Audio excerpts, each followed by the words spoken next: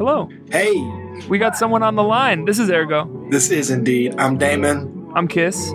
And we are very, very glad to have a special guest on the line with us. Charlene Grace is here. Bra, bra, bra, bra. Yeah. Thank you all for having me. Thank you for Thank being you so here with much us. for sitting and talking into your phone while Damon, are you still in the same room you were before? I'm still I in am. my clothes closet. I am. I am next to my clothes closet in a small room. You know, obviously this is a little bit different from a regular Ergo episode, but I think we can start in the same place. It's a little bit of a more of a loaded question than usual, but in this time, this moment, this season, how is the world treating you and how are you treating the world, Charlene?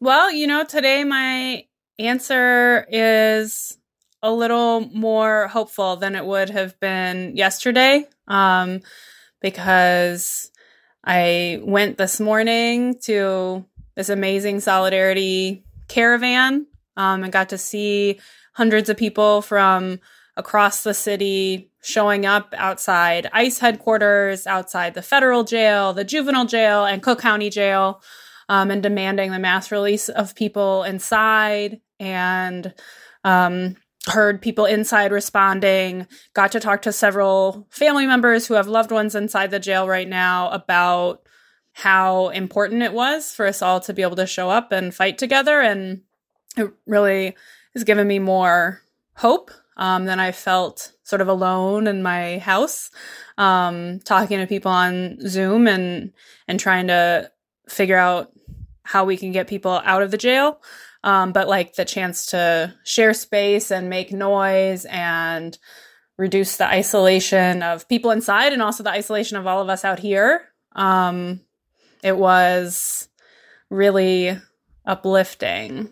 And so I'm trying to soak that in from the world, and also try to give that back to the world. And it really reminds me how much organizing and activism give back to me, So for those listening who may be unfamiliar, this is a very apt conversation to be having right now because many folks who are concerned about incarceration in prisons and jails, but may not be in tune. We're talking to one of the co-founders of the Chicago Community Bond Fund, which is a space and organization that we really love, and we can get into, some of the nitty-gritty of what that means. But, you and your team have been doing the work of tangible decarceration work, tangible abolitionist work. And so the perspective of, sorry to be jumbled, but what is invigorating me in this time is all the things that were abstract are so real and concrete right now. So we've always said that incarceration is death factories. And we've said that this is a public health crisis, for generations and for years and for decades. But now it is immediate and concrete and tangible. And you don't need any political education. You don't need any metaphors. You don't need any statistics to know that this is dangerous. So how has the fact that people knowing that decarceration is a real need right now shift the landscape for y'all who's been doing this work while a lot of it's been happening in the shadows or without larger public attention? Yeah, that's a great question. I mean, I will say, I think the Bond Fund is a relatively young organization, and we actually have enjoyed a lot of public support, both because we started organizing together in the fall of 2014, just as Ferguson was rebelling and as the Black Lives Matter movement was really coming to prominence. And so I think we have in a lot of ways enjoyed the spotlight on this issue and on the issue of how racist and punishing and death making, like you said, Damon, the system of mass criminalization, mass incarceration is. And so I definitely don't feel like we've been doing it in the shadows. I think we've benefited a lot from the risks that people have taken to bring these issues to the forefront, so that they are highlighted, they are spotlighted, they are front and center much more than they used to be. One thing I've been trying to hold on to, which is also connected to the larger movement. It's connected to where we're coming from. Is a month ago when we first put out a statement calling for release of people from the jail because of the threat of COVID-19 and the coronavirus, there were 5,600 people in Cook County Jail, which is so many people. But I am trying to hold on to also the fact that there were 11,000 people 10 years ago, and that 5 years ago, when the Bond Fund started organizing, there were 8,500 people. So the fact that we already had so many fewer thousands of people who were in this really high-risk situation, whose health and lives were in danger when we started pushing for release, is something I'm trying to keep in mind as a victory, while also, not letting go of all the people who are still inside.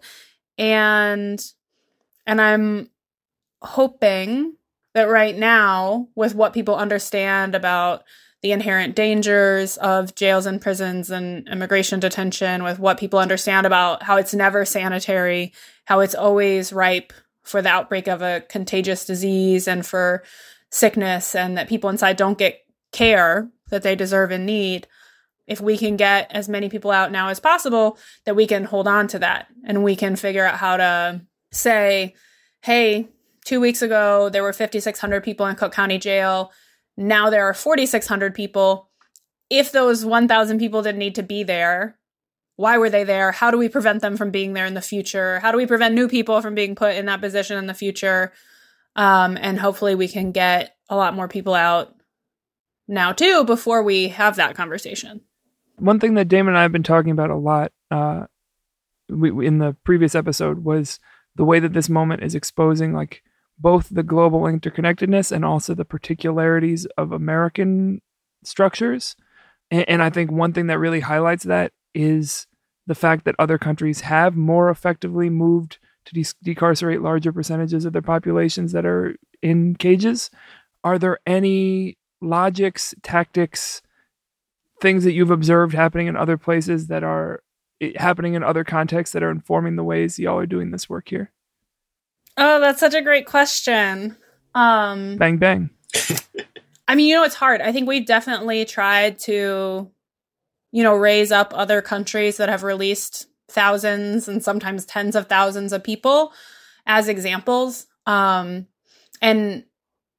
we do run into this U.S. exceptionalism in the criminal legal system and in our own history of white supremacy and anti-Black racism. And that's always a problem in this space, right? It's whenever a liberal reform organization goes to Norway and tours the prisons there, and then they come back and they try to have the conversation, people are like, well, can you have a kinder, gentler prison system in this country with our extreme oppression and our extreme commitment to punishment? So I think sometimes for that reason, we do run into limits. And I think what we're running into also is the places where we have to continue to grow our movement, and we have to continue to be noisy, right? To be noisy, to lift up the realities of what our current system does and doesn't accomplish, to lift up the people who survive it and the people who don't survive it. And we have a lot of work still to do ahead of us. And I think one of the conversations that I found myself having a lot in the last couple of weeks is it's just so clear that for elected officials right now who are being asked to release people from prisons and jails, that their calculus is about this imaginary harm, this Willie Horton effect on their own career, right? The political mailers that they'll get in 2 years when they run again. They're so focused on that they are completely comfortable with the deaths that they will cause, right? One of these things is a political liability and the other is not. And we should name that, and we should be crystal clear about what that calculation is, and the fact that our elected officials are prioritizing their own careers over the lives of overwhelmingly Black and brown people. And I'm not even 100% convinced that they're wrong, right? I mean, we know that there is a very deep-seated commitment to punishment and fear of people who've been criminalized, and that the media, the traditional media, will amplify that there's a lot of power and money in the certain voting blocks that are committed to that. So they might not even be wrong, but we should continue to do everything we can to create political liabilities for them in maintaining the status quo. And in this case, killing people because they're afraid of that. They might not be wrong, but they're wrong. Exactly. Right. They're not wrong about the potential political accurate. cost, but they're Yeah. right. Yeah. But it is wrong. And it's not excusable. It's in no way excusable, right? I think that maybe is like where it comes from, is like it's being offered back as an excuse of like, well, this is going to happen. Well, Kim Foxx might have won the primary, but she still has the general and blah, blah, blah, blah, blah, whatever it is. Or this fear, like it's being offered as an excuse. And I guess part of that is saying, yeah, you might be right that there might be enough racist white people in Cook County or in Illinois to respond in this way. And also, your political career isn't worth all these people's lives. They're like, I disagree. Right, yeah. Then fine, let's have that debate. Yeah. Let's stop having a debate about we can't do it. But you have to do it out Exactly, loud now. exactly. So there's so many rich political things that you're saying. I mean, really a statement of, if we can release 1,000 people and everything is okay, then why were they there in the first place? It's so rich, and I want to tease that out more. And that like connects to, I think what's so interesting about this moment is that our political issues aren't isolated right now. So in the same way where we could say, hey, if you could put a freeze on evictions, then we can survive without that structure. And I think you can go down the line, medicine and medical care at large. So that was really rich for me, and I am putting a pin in that. I want to make sure, again, that I don't want to get too carried away. I want us to take a step back and just get a little understanding of what's like been going on like a technical, on the ground level with like just the institution, in terms of like what was going on with jails and money bond the week before this was really part of our public consciousness. And now when we're demanding, release them all, free them all, whose decisions is that? What would the process of that be? Can the bond fund still operate in the way that it was in terms of like bailing people out? Is court even open? Like, what are the necessities? Like, I'm not very much in tune of like what's happening day to day. And so before we get into these very important big movement things, I just want to make sure folks have some of the like tangible information of what's going on. Totally. And I think as a precursor to that update, it's important for listeners to understand that Chicago Community Bond Fund does two things. We do the thing that's in our name, right? We operate a bail fund. We have paid approaching $2 million to free more than 300 people from Cook County Jail in the last 3.5 years. But we also advocate for systems change, for policy change, to put ourselves out of operation, right? To create a world in which people are not being booked into the jail and in which there is no need for there to be a bail fund to purchase their freedom, and to make sure there are as few people in jail as possible. Ultimately, no one. This spring before the crisis hit, we were working with our partners in the Coalition to End Money Bond to have conversations about state legislation potentially ending money bond. Governor Pritzker declared that it was one of his top criminal justice priorities for the state for this year, 2020, to end money bond. So we were in those conversations, trying to push them left, trying to make sure that as many people as possible got free in that conversation, which obviously has been completely shut down. There's no legislative session, and whenever there is some kind of legislative session, it'll probably just be for the budget and for essential stuff. So, oh God, can you imagine state senators on Zoom? I cannot, and I don't think it would go well. So they're just like, what does this button do? It's like 15,000 grandpas trying to talk to each other on Zoom at the same time. Yes. And then there would also be like the lobbyists. So that would be like a whole nother very interesting thing. Mm-hmm. Mm-hmm. Yeah. So, we had this sort of really intense campaign, the statewide campaign that we've been building with partners all around the state now for over a year. And this was going to be the year. And now it looks like, oh, well, I guess that's just not happening. So we'll talk about that in 2021. And we really just pivoted to focus so much on this response because of the urgency of the situation and the extreme consequences of so many people remaining in the jail during this pandemic. So what does that response pivot look like? So, the very first thing that we did as the bond fund was put together a statement, an open letter to Cook County officials highlighting the risk that people were in Cook County Jail, and then issuing a list of demands for releasing as many people as possible, for stopping the flow of people into the jail, taking a number of steps to ensure that thousands of people were released, and then also highlighting a number of things that people inside, any people who weren't released, highlighting things that they would need to stay as safe as possible inside. So better access to cleaning and personal hygiene items, the ability to resolve their cases, go to trial still if they needed to, right? Not just being indefinitely stuck in the jail because the court's closed. So there aren't normal court hearings. They shut down visits, so ensuring that people can access the phone or any other way that they have to communicate with their loved ones on the outside. So trying to keep some of those lines of communication open that are so important for people inside. We put out that open letter on March 13th, and it now has more than 100 organizations that are part of it, that have signed on in support of the demands. So in terms of like normal functions, the ways folks would get released or decarcerated are not accessible right now.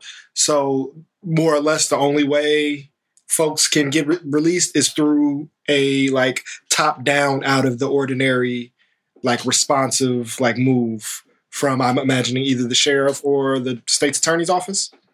Yes, good question. So in general, people leave because their case is dismissed, or they're found not guilty at trial, or they're convicted and they get probation. So they leave the jail where they were awaiting trial, and then they come back to the community after they've been convicted. A great irony of our system. Wow. And because most court cases, the dates are just being moved forward, there is not an expectation that cases are going to resolve at the same rate, or cases will be dismissed at the same rate, right? People won't have the same option to move on in whatever way that means. And at the same time, new cases are being filed. It's a lower number of cases, but it's still some cases. How much lower? I don't actually know in terms of how many cases are being filed. I have heard and read in different articles that the sheriff's office is getting, 1/2 to 1/3 of the normal admissions to the jail. So a significantly lower number.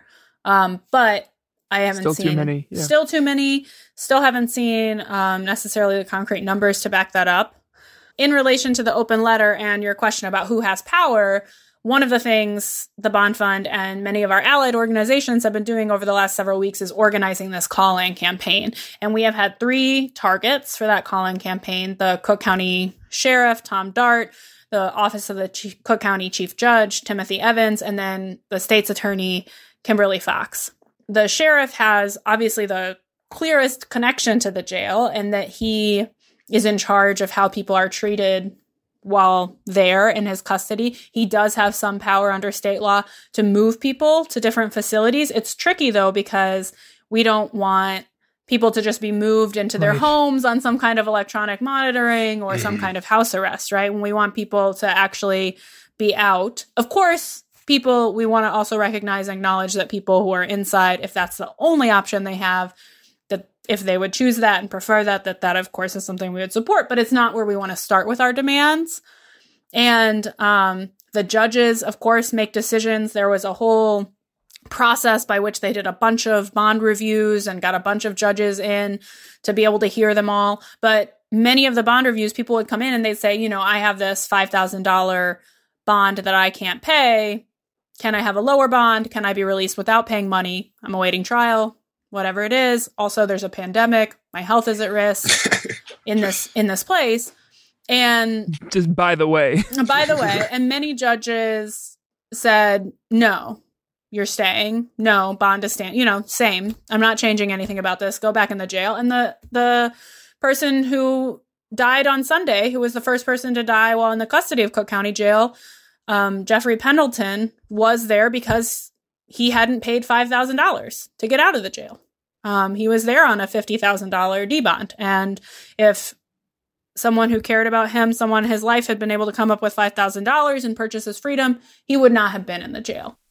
He'd been in the jail since 2018, I believe. So we know he came in contact with this in the jail. We know that the rate of infection in the jail is 40 times higher than it is in the general population of Cook County. So I'm sorry, can you say that one more time? The rate of infection in the jail is 40 times higher than it is in Cook County? Correct.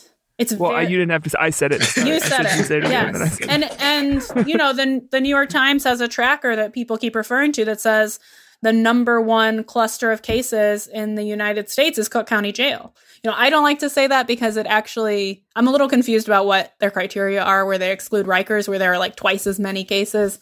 There's hundreds of cases here among incarcerated people. There's twice as many, still many hundreds of cases in Rikers.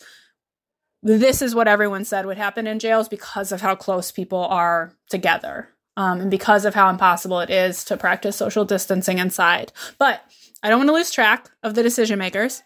So judges do make decisions, and a lot of them are doing that political calculus we talked about earlier in their heads, and they're refusing to let people out, and they're forcing people to stay in these dangerous situations. But really the most powerful person in this system is the state's attorney, right? So the judge and the sheriff, they can only make decisions in someone's case if the state's attorney has chosen to prosecute that case, right? If a judge says, no, I require $5,000 for you to go free pre-trial, the state's attorney could say, my investment in prosecuting this case is not worth your death.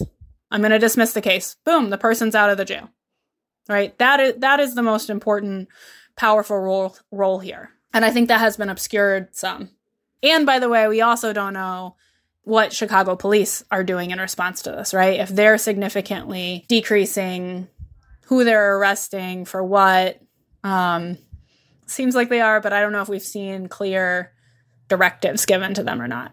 I also, and this is a little tangential, I just have been thinking about, like, it does seem like cops would be the most effective way to be transmitting this virus. Like, the worst social distancing practice is people driving around the city, like, physically accosting people. Yeah, exactly. And I know that there are now a bunch of documented cases within CPD, and it's like, just, again, people kind of telling on this. It's like one more way that this is not an efficient way to take care of people and to take care of issues, and to address harm.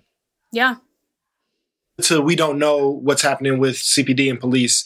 Like, what breadcrumbs should we should know that. What breadcrumbs should we look to, or who would be the people or the body, or how would we, if you were like trying to figure that out, what would you suggest people do to know how police are responding to this moment? Or can we know?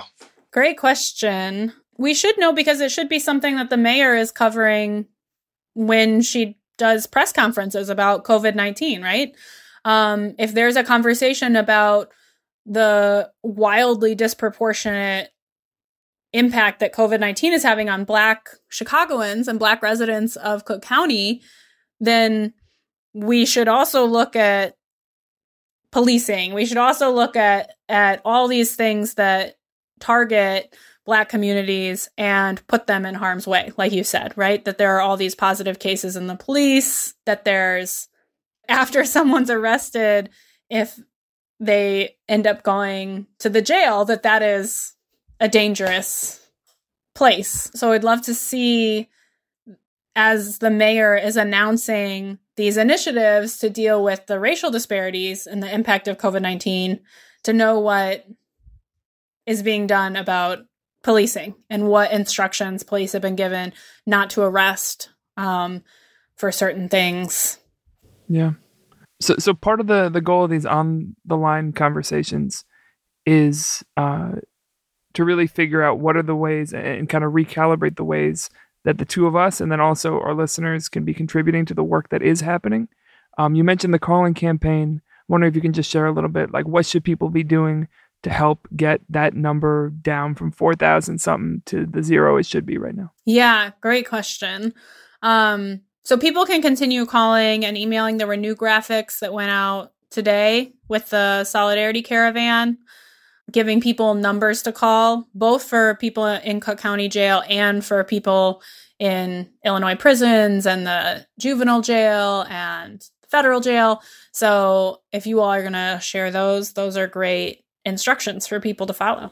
What if we were just like, nah, our IG is too poppin' for that. No, we gotta get the selfie though. We have a rotation here. So sharing those numbers, Colin, is there anything else that people should be doing? Just the same thing we're all trying to do in that spirit of caring for each other right now. Finding mutual aid networks in the city or in your specific neighborhood and figuring out if there's a way you can contribute towards getting people the resources they need. But we're really trying to take it day by day and figure out what might be effective this week. Maybe there'll be another noise demo outside the jail. We don't know. Damon, were you the one saying we're going to do that every month? I want to do it every month. I think, as long as this is going on, I think people inside would appreciate that. Everything is like politics right now with me, so I'm sorry. You're like, how do you feel? And I'm like, here's what Lori Lightfoot should be doing. No, hell yeah. So kind of in maneuvering that tension. Dave, what were you going to ask? I'm ready to pull the pin out. Let's get into that big talk. And I want to use today kind of to ground talking about this moment. And I think we try to imagine we're speaking to a new audience or someone who's not thinking about this, and we're like changing their whole worldview. But recognizing more and more that a lot of our conversations are with people who care deeply about these things, who, if it's not a part of their work, at least a central part of their understanding of how they're positioned in the world, whether we're talking about carceral systems or just like systemic injustice and oppression at large, right? And so we're able to talk about them differently now. So I just want to get into that. I think the idea of like 1,000 people being decarcerated is not a risk to our society. 5,000 people being incarcerated is, though. And so today, which another reason why we're grateful for you hopping on after an active day, this is a transformative time. This is a shift in our paradigm. So today was, we've alluded to it, but this beautiful noise action or parade, vehicle parade around Cook County Jail and other carceral institutions in the city. And just like to speak personally, as I was pulling up like 5 minutes late, right on time, just got emotional quickly, as just going around this circle, seeing you on the yard, seeing Richard Wallace, seeing Paige, seeing Benji, and then seeing people as we're just like passing by, just holding up our fists, honking horns, holding our signs. And it was the first time in a few years now that it was more than like work or duty or responsibility. It was all encompassing. And then once I was able to start hearing the responses and getting close enough to the windows to see that, folks who were locked up made signs on the windows or made messages or communicating directly or are pointing, there's a direct contact that sometimes or can often be missing in our work. I just felt invigorated in this time. Like I'm saying, it is all real. It is all tangible. Some just like white Chicago lady like pulled up and just stopped next to my car out of all of them and said, "What is this for?" And I just said, decarceration, period. It's a public health crisis. And she said, "Oh, okay, yeah." And they drove off, right? And I was a little worried when you started the story. I didn't know where it was going. And that lady was Mrs. Tom Dutch. And right, and like that is usually like an antagonist, right? You were worried. That's usually an antagonistic conversation, or I wasn't even prepared to speak. I was just in the car, and even that mode of being in the car and not having like be physically drained in the same way. It was just beautiful on the personal in our body level in that space, but it felt like a reinvigoration, a high point, a provocation of our people, of our movement. And so in that, as somebody whose life work is, directly facing this destruction, are you starting to see or feel the problems and solutions and the trajectory and the path in any different or unique specific ways because of these dire conditions? This ain't Channel 12. This ain't. I know. I really want to say yes because I really want to be hopeful in that way, but I'm not sure if I do yet. I think it's our job to make that true. And right now, I feel like we're so much in triage mode. And I do think there's like a opportunity, right? Like you all know, we all know, many of your listeners know, like abolition isn't just getting people out of cages. It's not just tearing down these death-making institutions. It's also about building up an alternative, building up a world in which people have the resources they need to be healthy and well and be in right relationship, and alternative ways of handling conflict and harm and all of that. And I feel a lot of optimism about that part of abolition, like the part of abolition about trying to figure out how to meet people's needs and what we could do with cash payments to everyone, what we could do with recreating a social safety net that allows people to live, really. And of course, that is connected to not targeting and feeding people into the mass criminalization system. So I do feel more optimistic about those things. 6 months after this is over, 3 months after this is over, if we can hold on to the memory of who was essential and what the dangers that they faced were in their work that has been so consistently undervalued, and knowing that it's primarily work done by the same communities that are targeted by criminalization, and getting real protections, getting real resources, getting living wages. I mean, I feel optimistic about that project. Are you getting pissed off in any new or unique ways? I'm starting to ask people that more. And all these Zoom calls. I have a total rant. Yes. My current thing that I'm really angry about is I've already gone on this rant once today. I'm really So you rehearsed. That's good. Yeah. I've also I've called people and sort of gut checked it too, because I wanted to make sure that I'm not just like off the rails. But there is this trend right now that I think is the same old paternalism, punishment mentality directed towards people in the criminal legal system, but it's being reframed under public health. And so it's about like screening and directing people and sending people places. And it's this idea of like, we can't let people out because they've been exposed. And so we're going to pretend that this is a concern about healthcare, when really it's about controlling people. It's about assuming and suggesting that people who are exiting incarceration don't have the same regard for their own well-being, for the health of their loved ones that we all have, right? That all of us are supposed to be assuming that we've been potentially exposed and social distancing at home. It's this argument from institutions that have never cared about the resources that people have in their communities, saying we can't let people out of jail, we can't let people out of prison because some of them don't have housing. People didn't have housing before they were criminalized, but now that lack of resources is going to be used to justify their ongoing incarceration during this pandemic in which their life and well-being is at stake. And lo and behold, as resources have started to be gathered and people have started, some other advocates or service organizations have put together housing, and people still are not being released, right? And many people had somewhere to go anyway. But there was this idea. They're like, we would do it, but we're busy moving these goalposts. We'll be right back with you. Right, exactly. And also just like, it's not safer to be in jail, right? And if it were, then the policy proposal would be to go arrest homeless people and put them in jail. And it's not. It's to give them housing, right? And not just any housing, but safe housing.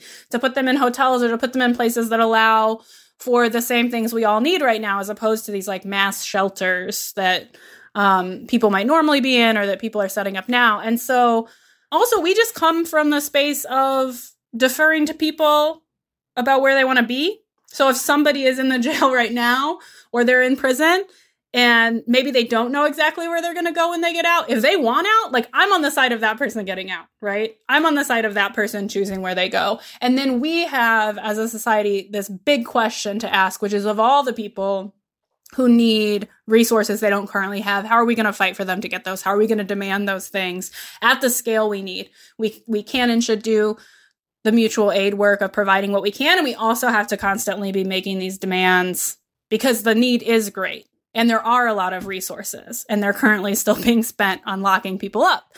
That is my current rant. This idea that, people leaving incarceration one, shouldn't be allowed to unless they've sort of proved that they have all these things that we've systematically denied many people that are actually deeply connected to why people are in that system in the first place in many ways. And then also this idea that we somehow like connect health status, health risks to some kind of surveillance or tracking, like the number of questions that we've gotten from news media, from sometimes elected officials about like, well, how will you track people? Like, oh, the rate of infection is so high in the jail. So if you release people, how will you track them? Like, how will you monitor them? And it's like, we won't, because this isn't about surveillance and control and expanding the reach of the state to now include whether or not someone went and took advantage of some kind of healthcare resource, right? And that is the logic and the mechanisms that, I don't know how to do it right. But that is what, the most, quote, advanced ways to be countering this pandemic is with active monitoring and tracking and tiers of access and a reinforcement of all these structures. So it's, some wild shit. And I hear you as like, it's the kind of thing that if the toothpaste gets out of the tube, it's going to be really hard to get back in. Yeah. And it's like, if we take it out of the setting of incarceration, it's like the difference between some kind of public health martial law where we station police on every corner and then they forcefully take your temperature and then they cart you off somewhere if you seem symptomatic, versus like the vision that we all have about free and voluntary access to the things we need. Like, it's way different to have this sort of state screening where you then, depending on your outcome, you get shunted into these different directions and there's all these different things placed on you, versus like, well, we just need access to the things we need. We need access to the healthcare and the clinics and the money to allow us to stay home. That's beautiful. I think we should wrap there. We mentioned the call-in. We mentioned just keeping an eye out. Where should folks be looking for more information? And is there any one thing that you're doing in your day that has been helpful for you that you would want to share that maybe would be helpful for someone else working through this time? Self-care is not my strength. I didn't say it had to be taking care of you. How's the core? It's not, my yoga practice is really suffering. Okay. Because I need that peer pressure. I need to commit in person. Like, I need to be in a room I can't leave without feeling embarrassment. Okay. Because if I'm just watching a video at home, I will turn it off. Okay. So I need to work on that. I appreciate that positive peer pressure from you, David. I'm always here checking on that core.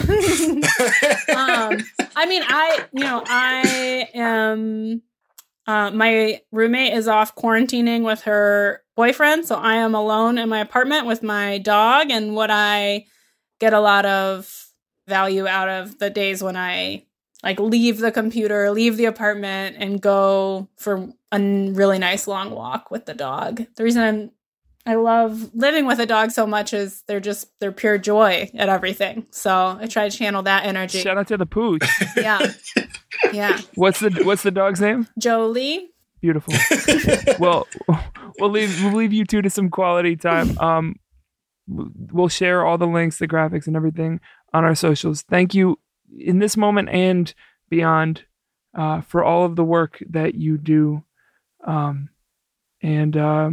We look forward to when we come out of this time, getting offline and being back in a room with you and so continuing to support the work of the Bond Fund.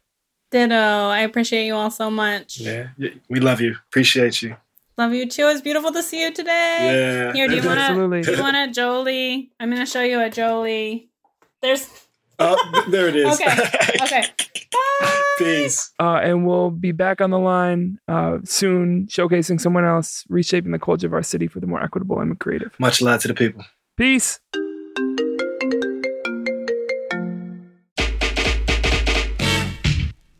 Rosie. Daniel. Oh my goodness. Oh my goodness. Look who's here in the studio. It's me.